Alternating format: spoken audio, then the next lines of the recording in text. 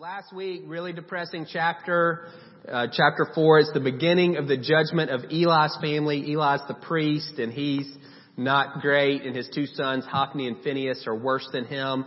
And God has announced previously that there will be judgment on their family, and we saw the beginning of that last week in chapter 4. Hophni and Phinehas go into a battle with the Philistines, and they're killed. The ark is captured. The ark is it's considered the throne of God on earth. It's this very holy object. It's only the high priest can see it. Only once a year, God speaks to the high priest from where those two angels' wings connect. It's considered the throne of God on earth. It's captured. The ark. Eli hears about the ark being captured. He falls over in his chair and breaks his neck, and he dies. His daughter-in-law hears that the ark has been captured, that her father-in-law has died, that her husband has died. She goes into childbirth early. She dies, and she names her son Ichabod, which means the glory has departed. Again, it's a altogether pretty negative chapter. It's God judging this priestly family for their dereliction of duty, their corruption in terms of how they were leading the people in worship. And so we're going to pick up in chapter 5 this morning. And again, just in your mind, the setting, 34,000 Israelite men have died in battle very recently over the last two battles with the Philistines, which are pretty close together time-wise. 34,000 men have died. Everybody's gone home. They're not fighting anymore. The ark has been captured, first time in history, and the leading spiritual family in the nation is wiped out. So the guys who were attending the temple, or the tabernacle, who are the ones who are regulating worship for the people, they're all dead. And so it's not a great situation for the Israelites at this time, and we'll see kind of what God does in the midst of that mess. So chapter 5, verse 1. After the Philistines had captured the ark of God, they took it from Ebenezer, so that's where the battle was, to Ashdod. That's one of their major cities. There's 5 major cities in Philistia. Ashdod is one of them. Then they carried the ark into Dagon's temple, and they set it beside Dagon. That was their god. When the people of Ashdod rose early the next day, there was Dagon fallen on his face on the ground before the ark of the Lord. They took Dagon and put him back in his place. But the following morning when they rose, there was Dagon fallen on his face on the ground before the ark of the Lord. His head and hands had been broken off and were lying on the threshold. Only his body remained. That is why to this day neither the priests of Dagon nor any others who enter Dagon's temple at Ashdod step on the threshold. The Lord's hand was heavy on the people of Ashdod and its vicinity. He brought devastation on them and afflicted them with tumors. We don't know what those were. When the people of Ashdod saw what was happening, they said, "The ark of the God of Israel must not stay here with us, because his hand is heavy on us and on Dagon our God." So they called together all the rulers of the Philistines and asked them, "What shall we do with the ark of the God of Israel?" They answered, "Have the ark of the God of Israel moved to Gath." That's another one of their major cities. So they moved the ark of the God of Israel. But after they'd moved it, the Lord's hand was against that city, throwing it into a great panic. He afflicted the people of the city, both young and old, with an outbreak of tumors. So they sent the ark of God to Ekron, another one of their major cities. As the ark of God was entering Ekron, the people of Ekron cried out, "They brought the ark of the God of Israel around to us to kill us and our people." So they called together all the rulers of the Philistines and said, "Send the ark of the God of Israel away. Let it go back to its own place, or it will kill us and our people." For death had filled the city with panic. God's hand was very heavy on it. Those who did not die were afflicted with tumors, and the outcry of the city went up to heaven. So you have the picture there. The Philistines win in the battle. And the idea then, in that day and time, was if my country, my nation beat your nation, then my God is stronger than your God. So they capture the ark, this symbol of God's presence, and they bring it back to one of their major cities and put it in the temple of their god, Dagon, the god of one of the gods of the Philistines. The idea of, well, Dagon was stronger than Yahweh because the Philistines beat the Israelites. So now Yahweh is in Dagon's temple to serve him. And they go in the next day, and Dagon's laying on his face, a posture of worship before the ark. And you see the impotence of an idol. Can't even get up out of the ground. The people have to pick him up and put him back upright. They go in the next day, and his head and his hands have been broken off. And again, he's lying in a posture of submission and worship before the ark. It was not uncommon during battle. This is grisly, but to cut off the right hand or the head of the people that you killed. It's the way you kept up with body count. And so that's what you see here. It's a military metaphor. On the battlefield, the Philistines defeated the Israelites. But that doesn't mean their God was stronger than theirs, than the Israelite God. It doesn't mean Dagon was stronger than Yahweh. And so his head's broken off.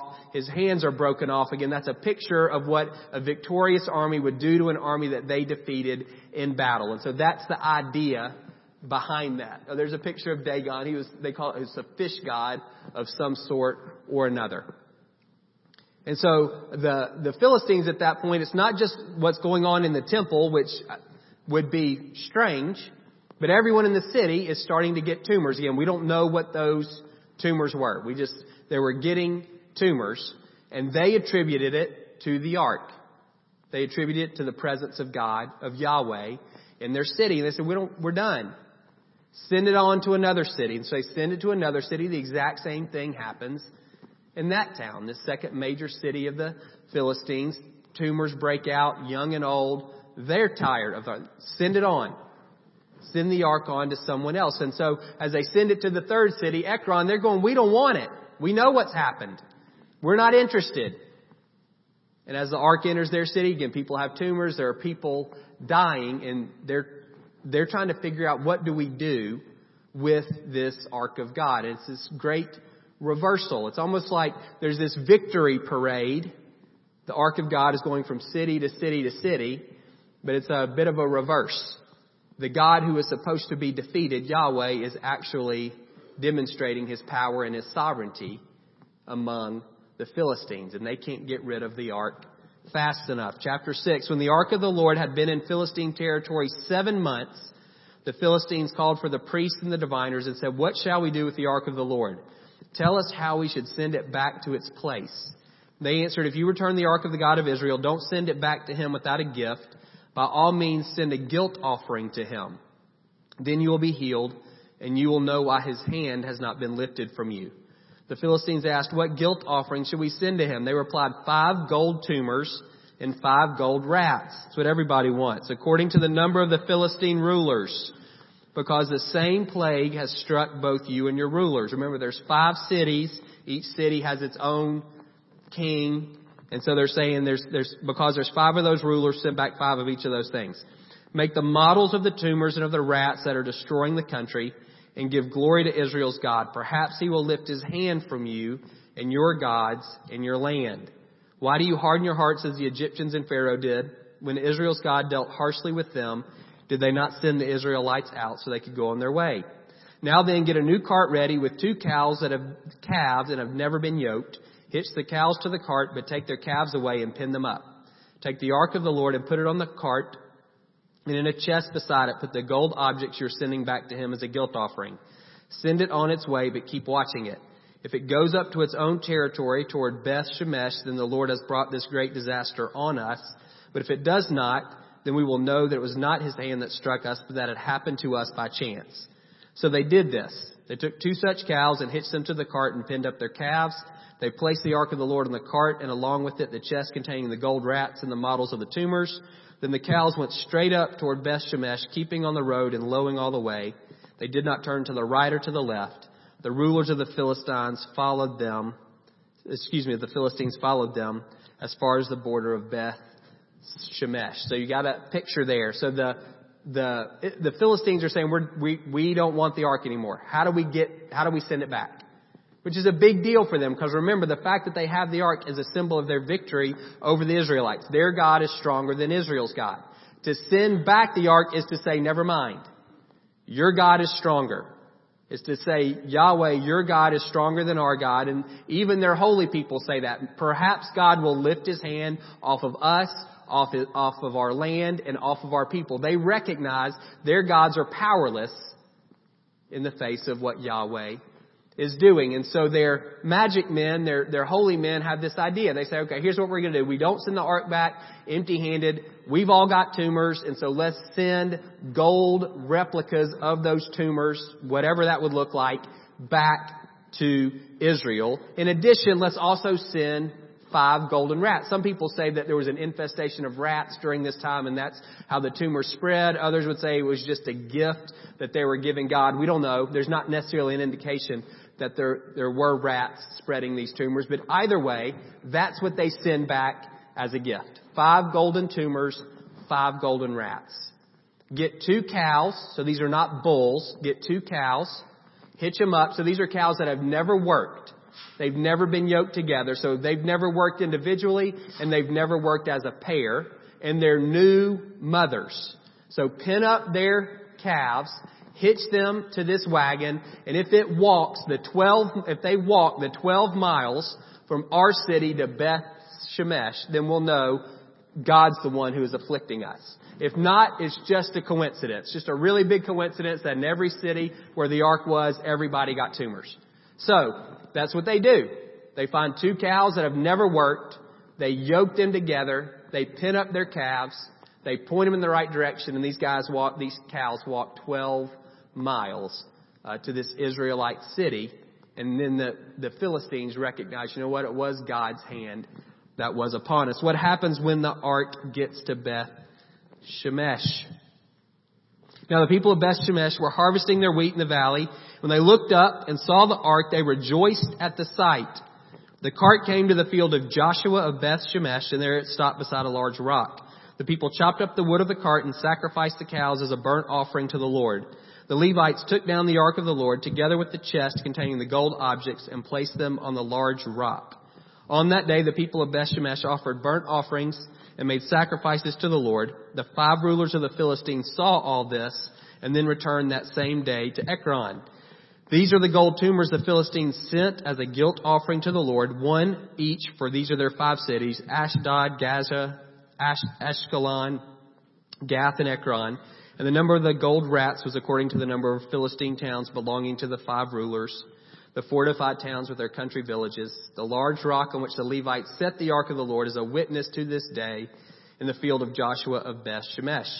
But God struck down some of the inhabitants of Beth Shemesh, putting 70 of them to death because they looked into the ark of the Lord.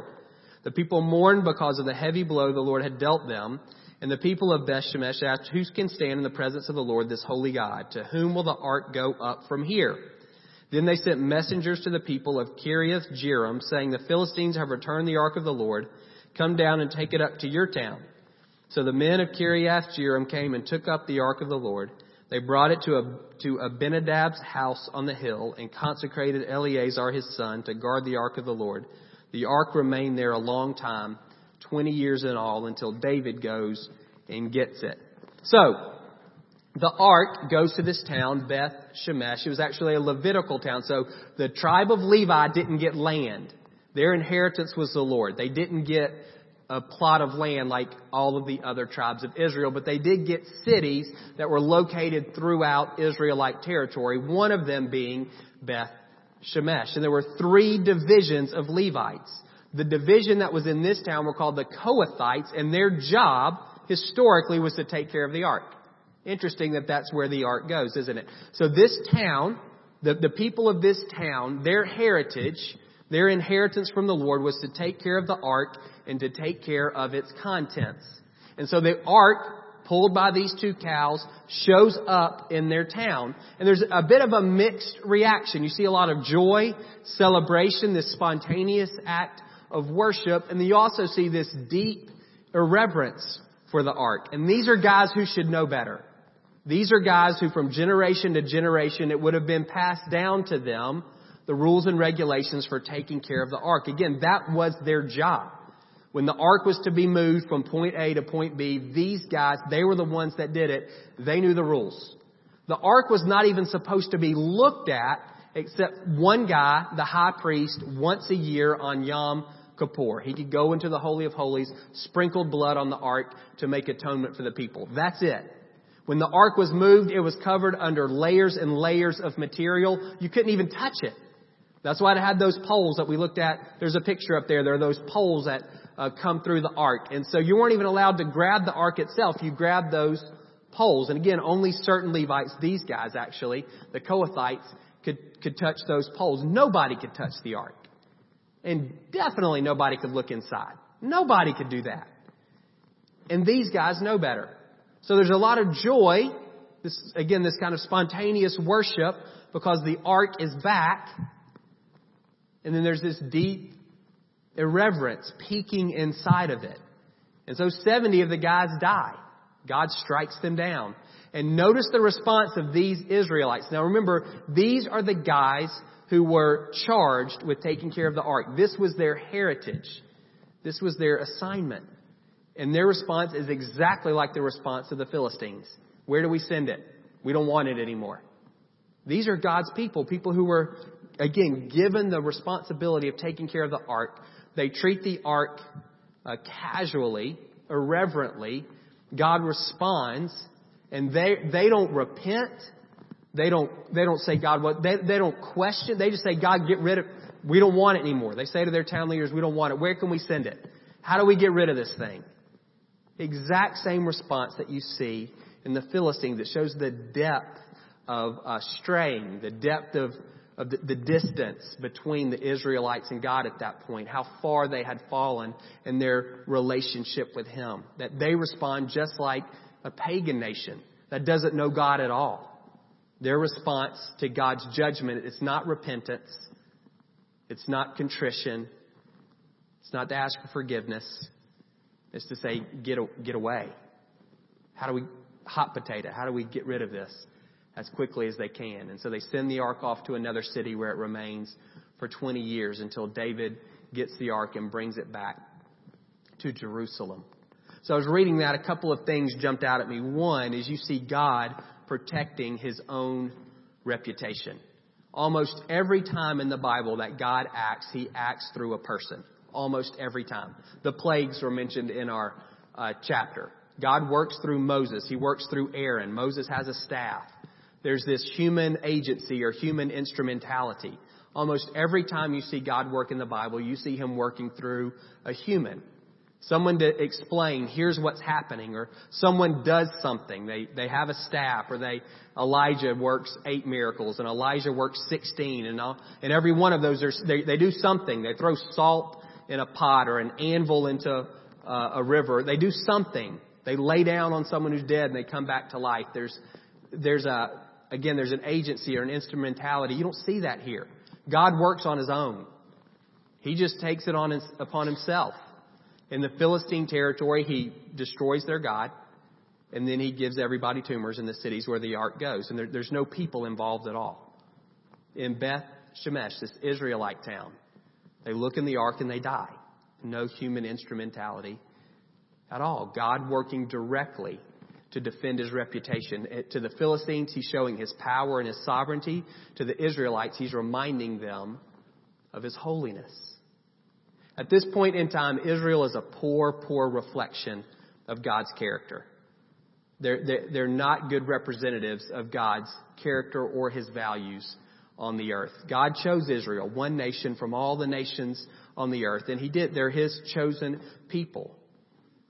And part of their assignment was to be a blessing to the nations. That was one of the reasons God chose them, was so that the nations could see, look what happens when a country submitted to God. Look what happens when a country follows and obeys the Lord. This is what it looks like.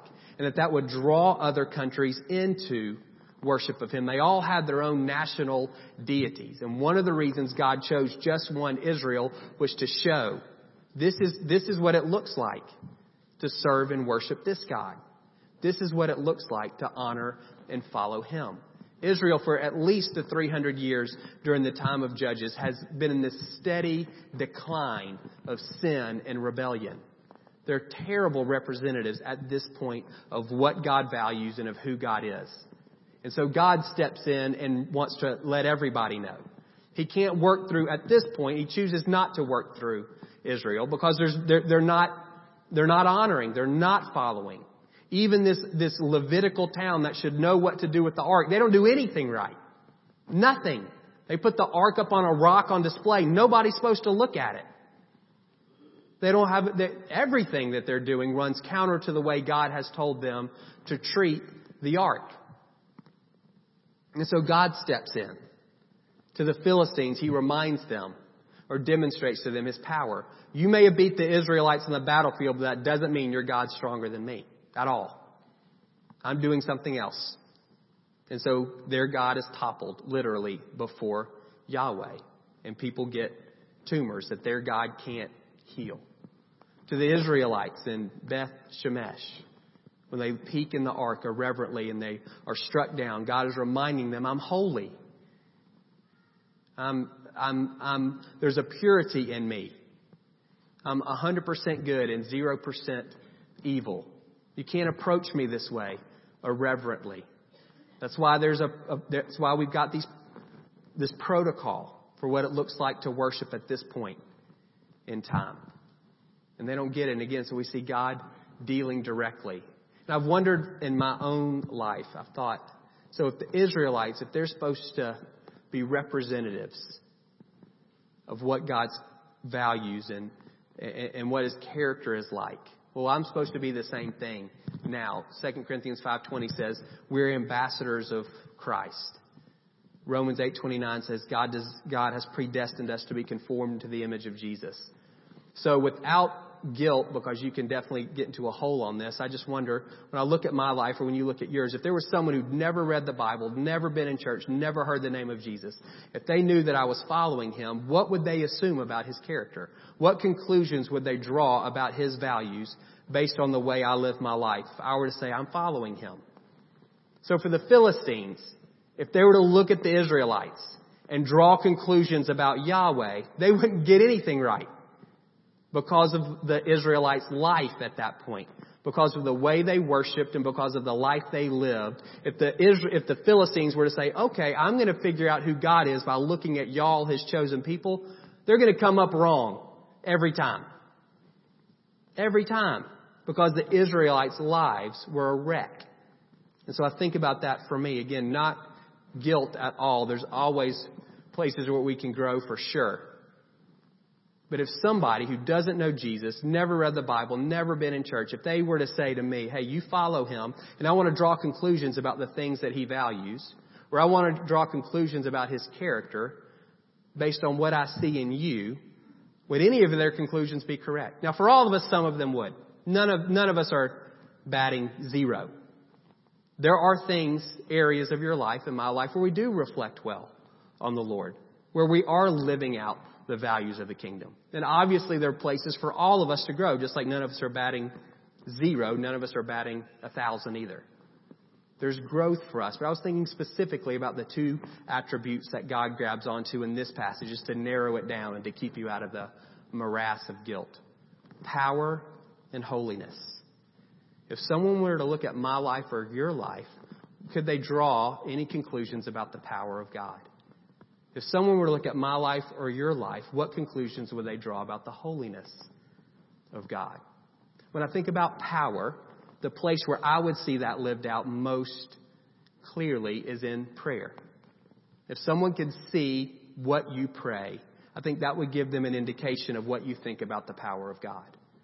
Do you believe God can heal your 2 granddaughters of this disease that nobody else can heal?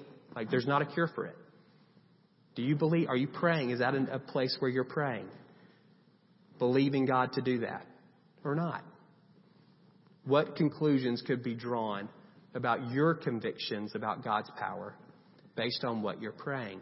Do you pray for things that you can't, that are, let me say it this way. If we were to look at your prayer life, and again, don't hear this as guilt, it's just a question. Would we say you believe God is sovereign? Would we say that you believe God is all-powerful? Would we say that you believe God, nothing is impossible for Him? Or would we say, I don't see that based on the things that you're praying about? You pray about things that are small. You don't pray about anything that's large. You pray about things that don't matter deeply to you if they go one way or the other. The things that are deep issues for you, the things that you're really concerned about. Those things don't necessarily come before the Lord when you think about prayer. What about holiness? When I think about holiness, I think about our lifestyle. Now, I don't want you to hear holiness in this kind of narrow, miserly kind of a life. Jesus was a friend of tax collectors and sinners. Jesus was considered a glutton and a drunkard. He never sinned. And yet his lifestyle was robust and full. He came that we would have life and have it abundantly. Sometimes when we hear holiness, we think of all the things that we can't do.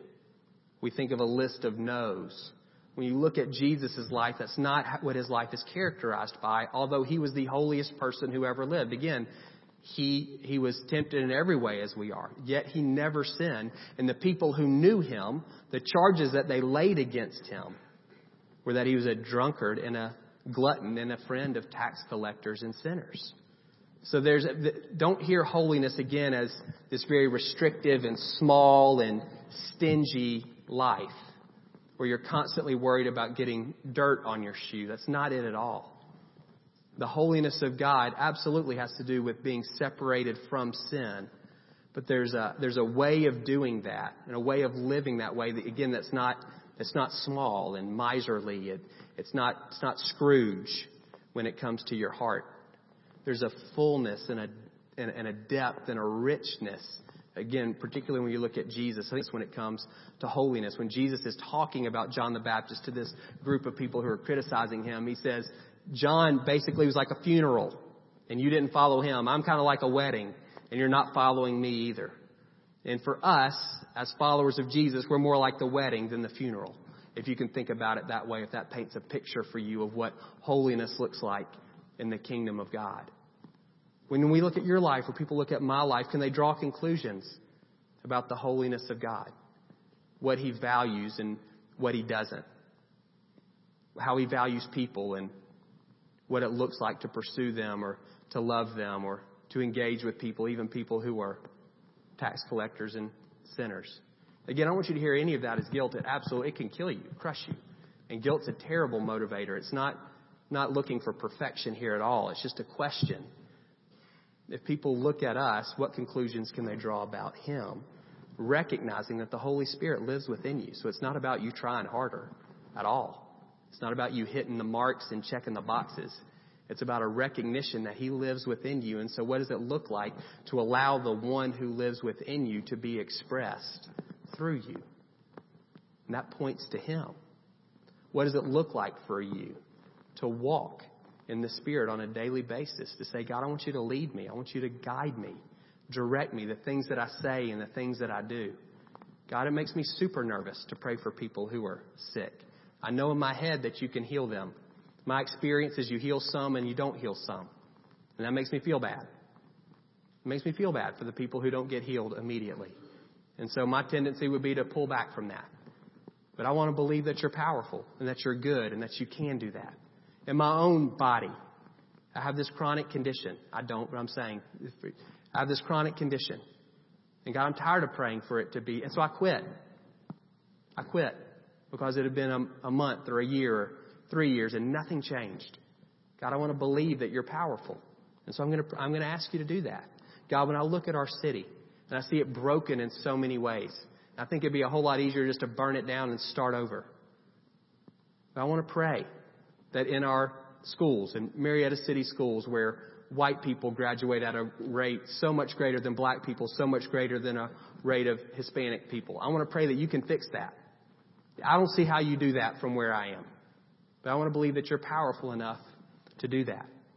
God, I'll look at the addiction rate in our city. I want to believe that you're strong enough to set people free from alcohol and pornography and opioids. God, I look at the greed in our city. I want to believe that you're powerful enough to set people free from that, whatever they are. If we were to look at your prayer life, is God powerful enough? Are you asking him to do those things? And don't think that in order to ask him to do those things, you have to have all these feelings. And if you don't have all these feelings, then you don't have faith. Praying itself oftentimes is an act of trust and faith. And continuing to pray, particularly when you feel like you're not seeing results. I want to strongly encourage you in that direction. The Holy Spirit will help you pray. Romans 8, that's one of the things that he does. He intercedes on our behalf. I want to encourage you in your prayer life to expand a little bit. What do you want to see happen in your heart, in your home, and in your city? What do you want to see? Can you trust him to do those things? In terms of your interactions with others, again, it's not about you and how whether you can walk the tightrope of sinless perfection. You can't, so don't try. It's the Holy Spirit who lives within you. It's the fruit of the Spirit. That's what He produces within you: love and joy and peace and patience and kindness and goodness and gentleness and faithfulness and self-control. Are you allowing those things to be expressed in your interactions with others? That's what holiness looks like. When somebody wrongs you, are you saying, God, I need grace to forgive them? That's what holiness looks like. All of those things, again, it's not about how hard you can try or how good you can be, but allowing the Spirit that lives within you to express the character and nature of Jesus through you, His power and His holiness. I ran long. I don't have time.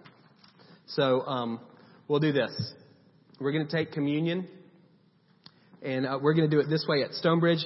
Everyone is welcome to take communion. I certainly don't want you to feel like you're pressured to. If your heart is not in a spot where you feel like this would be authentic to your relationship with the Lord, then please don't feel any pressure to take communion. But everyone is welcome regardless of your church affiliation. You'll come forward a row at a time and break off a piece of bread and dip it in the juice.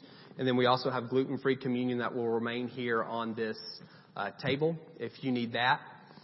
Bo is going to come up and sing, and during that first song, I just want y'all to sit and just let him sing. And we'll have a slide up on the screen with a verse from Romans that you can meditate on as you think about communion. You may want to think about some of the things that I shared, or you might not. Doesn't hurt my feelings one way or the other. I just want you to engage with the Lord during these few minutes. After this first song, then Bo will say, y'all can come forward and take communion, and you can do that. We'll have some of our ministry teams in the corners. One of the things that we like to do when we take communion is also pray for physical healing. Jesus died, one of our sins, and another one of the benefits is that He heals our diseases. And so it's what we talked about, this whole idea that God is powerful. And so we want to give Him an opportunity to work in our bodies. And we'll pray with you about anything at all that you have going on, but we would particularly love to pray with any of you who are sick this morning, whether that's something acute or whether it's something chronic. We would love the opportunity to pray with you about that. So I'm going to say a prayer, and then Bo's going to sing, and as he does, again, I want you to have the freedom to meditate before the Lord. So Holy Spirit, I pray you would come.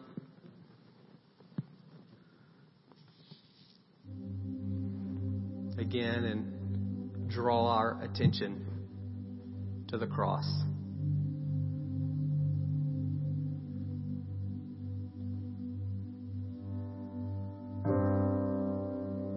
I pray for every man and woman in this room.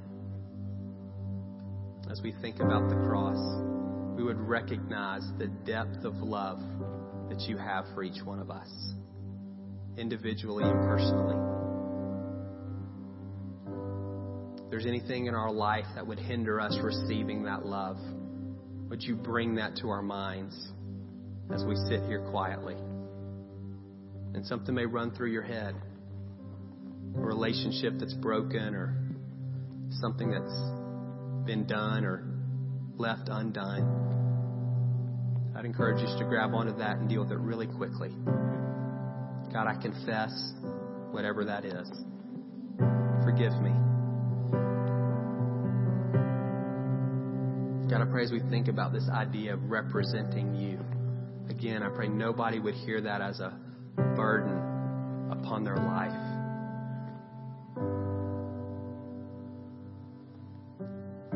Blessings of the new covenant the Israelites did not enjoy is your Spirit within us.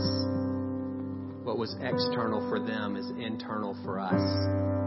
We're so thankful that you've written your law upon our hearts. We're so thankful that you live within us and move us to obedience and faithfulness. So God, I pray for each man and woman in this room. Again, as we meditate on the cross, we would recognize one of the benefits of your death and resurrection and ascension into heaven is that you pour your Spirit out upon your people. You said it was better for us if you went to heaven because you would send another one who would take up residence within us. So God, I pray for those of us who struggle around the truth, the reality that you're a powerful God. We get that intellectually, but our life does not reflect the fact that we serve a God who is sovereign over all other gods, that we serve a God who is all powerful, that we serve a God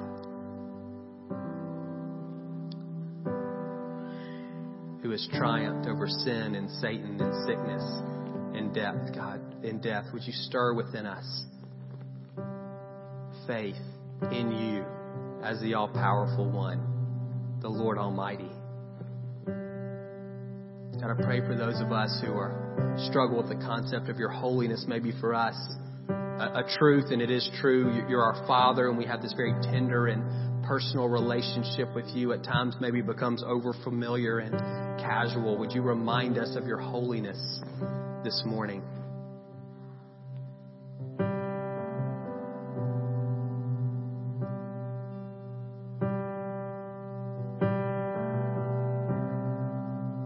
God, I pray that you would stir within us a sense of awe and reverence, purity and righteousness. We're not looking to be legalists at all, but we absolutely want to flee from all known sin in our life. God, I pray for the men and women in this room that we would be marked by power. Not that people think we're great, God, at pointing to you, glorifying you. And God, that we would be marked by holiness. A full and a deep and a rich sense of life.